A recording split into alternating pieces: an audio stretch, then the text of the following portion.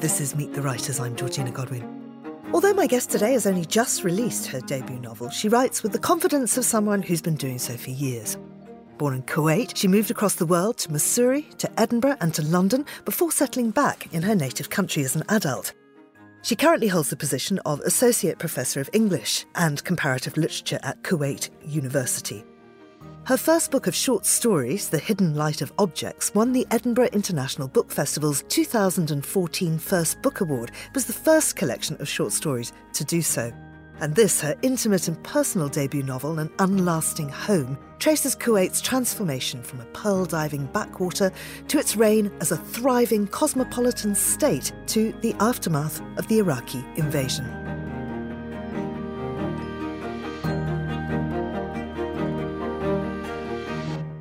Mai Al-Nakib, welcome to Meet the Writers. Thank you so much. It's lovely to have you here. And this book was really eye-opening for me, just telling us so much about the history of the Middle East, but not in ways that we normally gain from newspapers.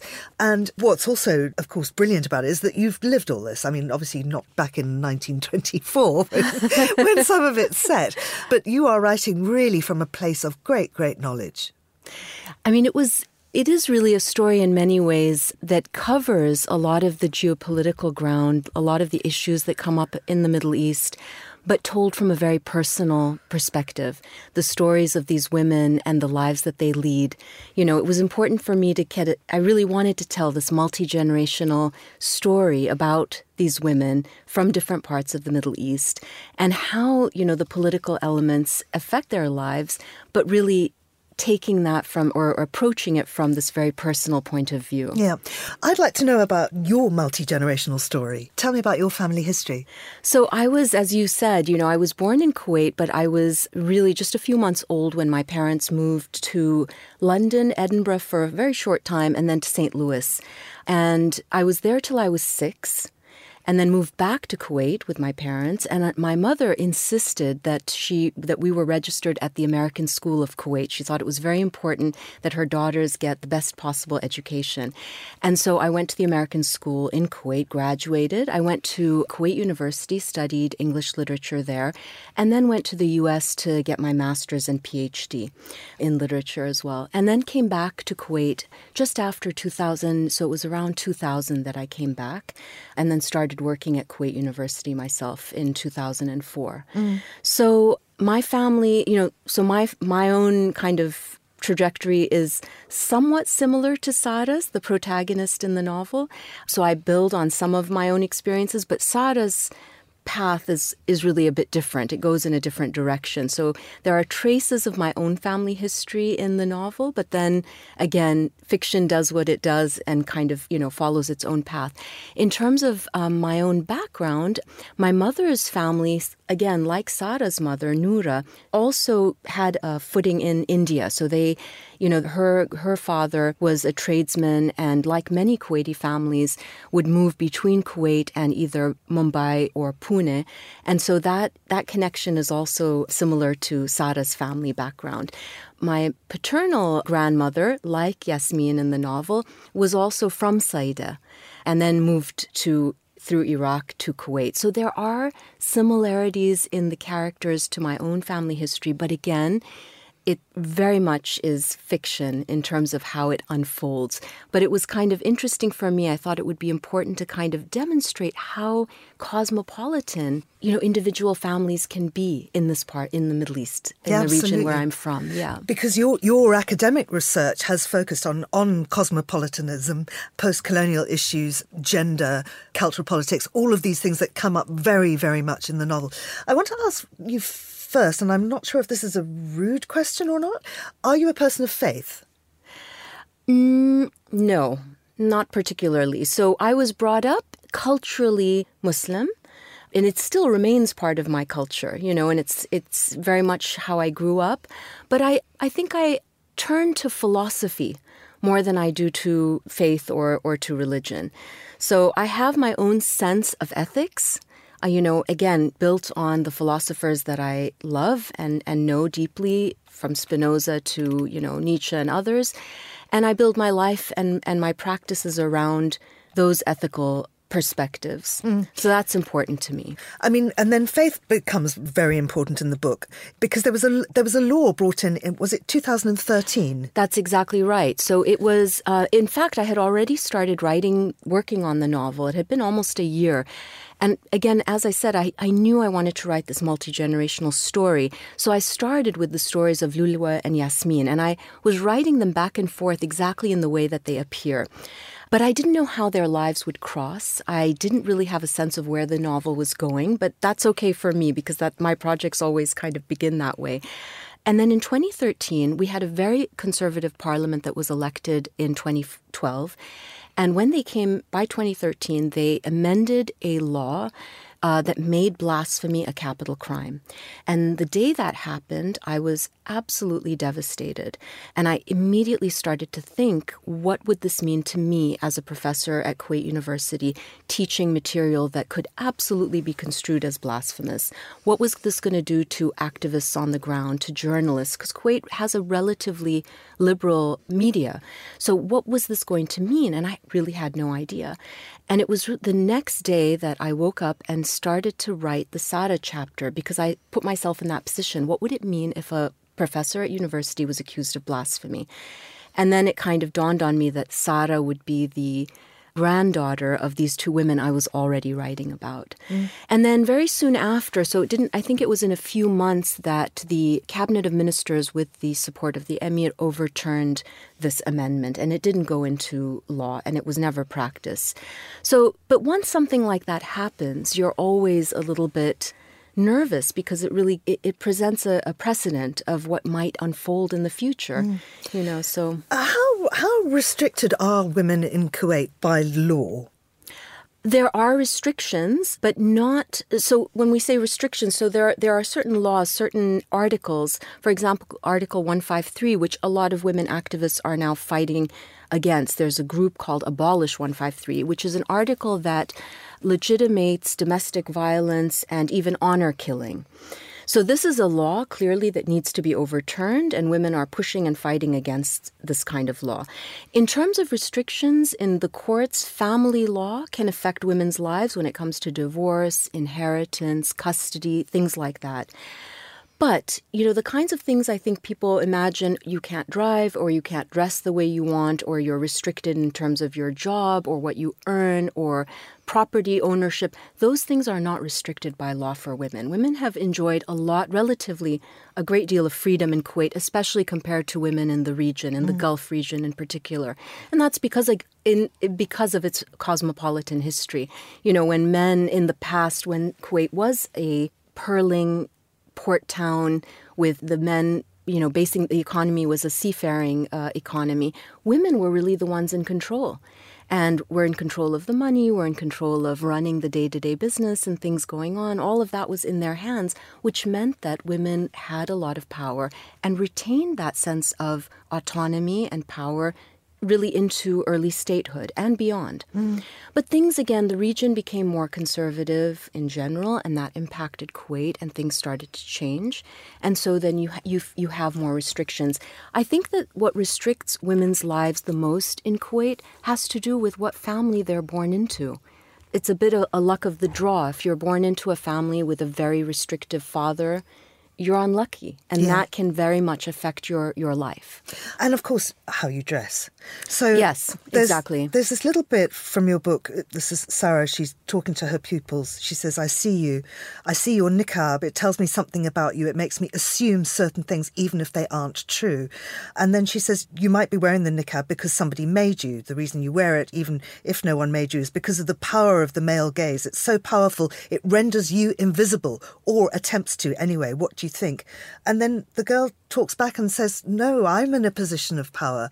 You can't see me, I can see you. And I found all that so interesting. And obviously you've got a lot of things to say about that. I mean, Sara, she goes into this with the sense of, because she's quite westernized, she spent a lot of her life in the United States. So she comes and starts teaching with a certain point of view, with certain biases, and a sense of who these women are that she's teaching. They're covered, they are wearing niqab or hijab. And she judges them. And they're not judging her in quite the same way that she's judging them at the beginning. And she has to learn that about these women. And these women want an education. They're wearing the niqab sometimes because of, again, their fathers or the restrictions that they face personally. And it isn't necessarily their choice, although for some it is choice. So for the character Wasmiya, who makes this accusation eventually against Sarah, she makes that choice to wear this niqab and to do it. But even that, your choices are restricted by the environment you grow up in. So even if you think your choices are free, they are limited by what you know. And then you don't know, you haven't experienced any other way, so you don't know whether you want that other way or not. And so I think that all of those complexities are played out in this dynamic between Sarah and this young student who accuses her of blasphemy. Are there many veiled women in Kuwait? It's a mix, so it really is. I think at the time that the accusation against Sarah happened, so in 2013, and especially when Sarah first came back to teach at Kuwait University around 2001, you would have seen more of the niqab and hijab than you do today. And again, this is different from the period when I was growing up in the 1980s, when I came of age in the late 70s and 80s.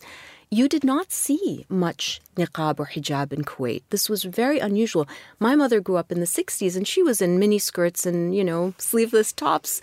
And that transformation happened really into the 80s and into the 90s, that you saw the change in what women were wearing for a variety of reasons. And now it's really a mix. You see everything. And so within your own social circles, say, or your work environment, do you have friends who are veiled, and why do they say they wear it? Or is that something you can't discuss with them? I mean, I don't have very many women friends who are veiled, to be honest, but many that wear the hijab. And, very fashionable and very stylishly worn.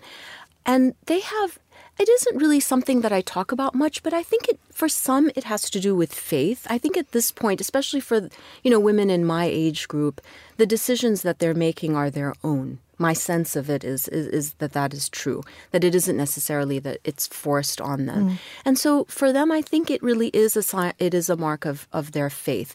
For others, I think, again, it can be social pressure, it can be family pressure, especially for the younger women. I think that's really the case often. Yeah. This book goes right back to the 1920s. It's absolutely fascinating, your description of the whole pearl diving, and also how the bottom kind of dropped out of the market in India because China started producing their own stones, synthetic stones. And you really give us a sweeping view, but it's told mostly through the eyes of the women, as you say. A lot of forced marriage there, or marriage for economic reasons.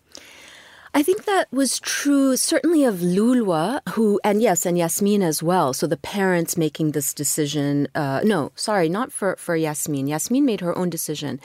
But Yasmin's mother, Yeliz, who's in Turkey, her parents make that decision that you're going to be marrying this person.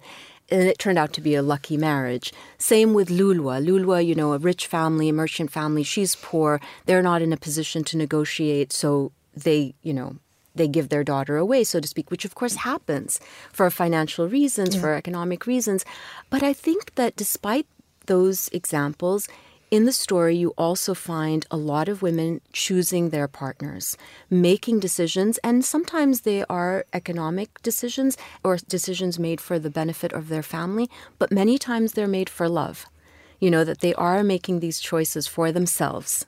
I think you see that. You see that with, and again, Lulwa is the one who really makes it's kind of forced, but it was such a lucky marriage for her because she loved him. I know, and that really comes across. It's very beautifully done.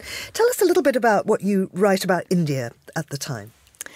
So again, I wanted to convey, there are two Indias, so to speak, here, but on the one hand, I wanted to convey some of that relationship that existed between Kuwait and India, and the trade that linked them together, and the families that went and found a home there and adopted the language and never wanted to come back. I mean, even Lulwa, when she moves to Pune, she does not want to leave. She doesn't want to return. It feels like home. And even her husband, once they do come back and move back to Kuwait, he feels like this was a mistake. We should have stayed, because it was their home for so long, for so many years. So I wanted to convey that, the kind of the complexity of that relationship to place, to language, but also how where you are born doesn't necessarily have to be or remain your home. And then the other story was the story of Maria. And Maria was Sara's nanny, her ayah, her beloved caretaker, who's really a surrogate mother and in many ways the emotional center of the novel.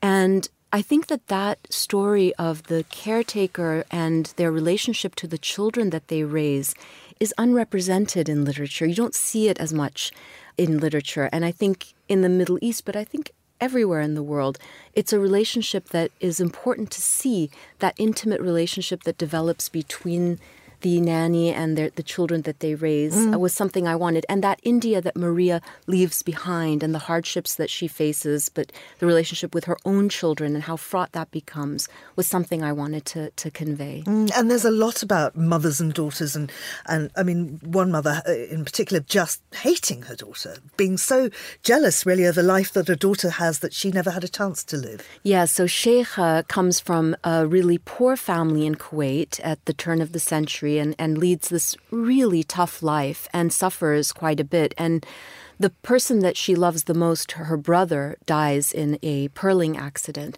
So Sheikha, although she's this kind of bitter, almost hateful woman, turns against her children rather than towards them. I have great sympathy for her because, when you think about, she was really brutalized by this much older husband that she was forced to marry, and her children had to witness that brutality. Her response, her kind of perverse response in turning against her children, I found rather interesting because, it's not the conventional expectation we have of women being naturally maternal and turning towards their children. It's very different than Yasmin, who also has a difficult husband, but really embraces her children and wants them to do well in the world.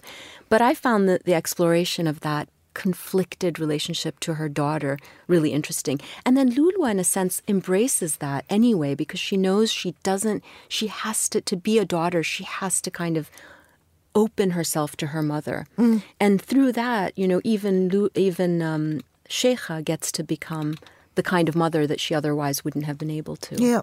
And I mean, another big theme here, and I know you've written separately on Palestinians in Kuwait, but another big theme is the Arab diaspora and how these women move from country to country. And it's not something I've ever thought about. Is that easy within the region? I don't think movement is ever easy, especially when it comes as an outcome of war, violence, occupation, all the different elements that push people to move. And so I don't think it's an easy thing, but it's often necessary. And then again, families, individuals are looking for a place where they can find peace, security, to build new homes for their children. And I think the case of the Palestinians in Kuwait is especially poignant and especially heartbreaking because, again, they came to Kuwait in waves in 1948, 1967, and later in the 70s, and really helped to build the nation state, the modern nation state of Kuwait. The Palestinians were an indispensable part of building Kuwait. They were the teachers, they were the doctors, they really bankers and professionals of all kinds that worked hand in hand with Kuwaitis to make Kuwait what it became. After the invasion, of course, for a variety of reasons, one of which has to do with the outside Palestinian support, official support of Saddam Hussein, the Palestinians inside Kuwait unfairly, had to bear the brunt of that support. And so we're, again, not allowed to return back to Kuwait, those who were out, and their lives were made rather difficult in Kuwait, and so they were kind of pushed to leave. And that, to me, is heartbreaking because that's like a second exile from this place in Kuwait. There were 380,000 Palestinians in Kuwait before the invasion. After the invasion, that number went down to around 70,000. And so this vibrant, dynamic community, which was such an integral part of my growing up, they were our teachers, our friends, were sort of gone. And that, again, felt important for me to convey the sense of that. Again, cosmopolitanism in Kuwait. We grew up in a Kuwait that had Arabs from all over the world, Europeans, people from all over the world, part of this dynamic, So it felt important to write about that. And the aftermath of the Iraqi invasion, obviously that's talked about in the book. But do you remember that? Do you remember the invasion? Yes, I absolutely do. For me and people of my age, I would say, and older, there's a before and an after. So before the invasion, life before and life after. And it changed dramatically and drastically for, as you can imagine. I think the invasion also contributed to Kuwait moving away from its more heterogeneous cosmopolitan sensibility and openness towards difference and otherness, and which is understandable. There was a sense more of having a kind of siege mentality, a fear of outsiders, of others, of being betrayed and attacked, which is, understandable, I would say. But I think is gone a bit too far. It has, again, it's changed the makeup or the sense of people in the country. I was not in Kuwait when the invasion happened. Many members of my family were. My parents were out of Kuwait as well. But it was a horrific experience. My older sister, was in Kuwait when it happened and was there for the duration. And then we came back in very soon after the liberation. Once we were allowed to come back in, we were in. And it was devastating. The skies were black for months and months. The infrastructure was really destroyed. And it was, the process of building. What was interesting to me, what I wanted to investigate also in the novel was, while on the one hand, the building of infrastructure and sort of all the damage that you could see happened very quickly and with great energy and, great optimism, I would say as well. But what I think didn't happen was a kind of exploration, almost an existential exploration of how did this happen? What happened? How did we react? What do we need to do differently as a country to ensure stuff like this doesn't happen? But also, who do we want to become? Is there something that we did to kind of, I don't want to say to cause this, but what was happening internally to create a situation in which something like this could unfold? And I don't think that has that kind of digesting of the trauma on a psychological, national level hasn't really happened, I think. That's my sense. Yeah. Because I don't read Arabic, I realise I am missing out on this whole universe of literature. And I wondered if you could just tell us about the kind of publishing landscape in Kuwait. Well, I mean, there's so much that's published in Arabic, obviously. In Kuwait, there are publishing houses in Kuwait. Lebanon remains a central publishing hub for Arabic literature. And there are small publishing houses in Europe that publish in Arabic as well. I mean, because I write in English, it is not really it's not a landscape that I'm that familiar with. I don't publish in Arabic myself. But in terms of homegrown talent, there's a lot out there. There certainly is. There are a lot of writers in Kuwait. I mean, Saoud Sen'usi, you might be familiar, and some of their work is being translated to English as well. Saoud Sen'usi, he won the Arabic Booker a number of years ago. He writes in Arabic. He's a writer from Kuwait who got some attention outside beyond Kuwait as well. Fascinating. So this has been your first novel. You've done, as we said, a book of short stories. What's going to be next for you? I'm working on another novel right now set on the island of Failaka. So Failaka is an island in Kuwait that was inhabited. It's been inhabited for maybe 3,000 years, since the Bronze Age. 2,000 years. A few thousand years in any case. And Alexander the Great had troops that were there, and that was a kind of settlement. And there are ancient Greek ruins there. There's an old church that's there. There are ancient pagan temples that are there, all sort of in ruins. But it's a real mix of a place that's absolutely fascinating to me. It was inhabited by Kuwaitis for a very long time. After the invasion, they were not allowed to return for security reasons. But when you go to Failaka now, it's a place where it's almost like a ghost town. So there are all the old buildings that were just abandoned. There are all these the demolition that happened after the invasion. You see all these remnants of things, which is absolutely fascinating to me. And it has a kind of sense, an atmosphere that I find really interesting. It's a very layered place, historically layered, geologically layered. And I feel like I would like to tell a story about both the place and some of the people who inhabited the place. Well, if it's anything like this book, it's going to be wonderful. Thank you. Really, really fascinating insight into Kuwait, but also that region of the world. Mai, many thanks. Thank you so much. This was a pleasure. That's Mai Al-Nakib. An Unlasting Home is published by Saki here in the UK. You've been listening to Meet the Writers, thanks to the production team of Nora Hole and Monica Lillis. You can download this show and previous episodes from our website or wherever you get your podcasts. I'm Georgina Godwin. Thank you for listening.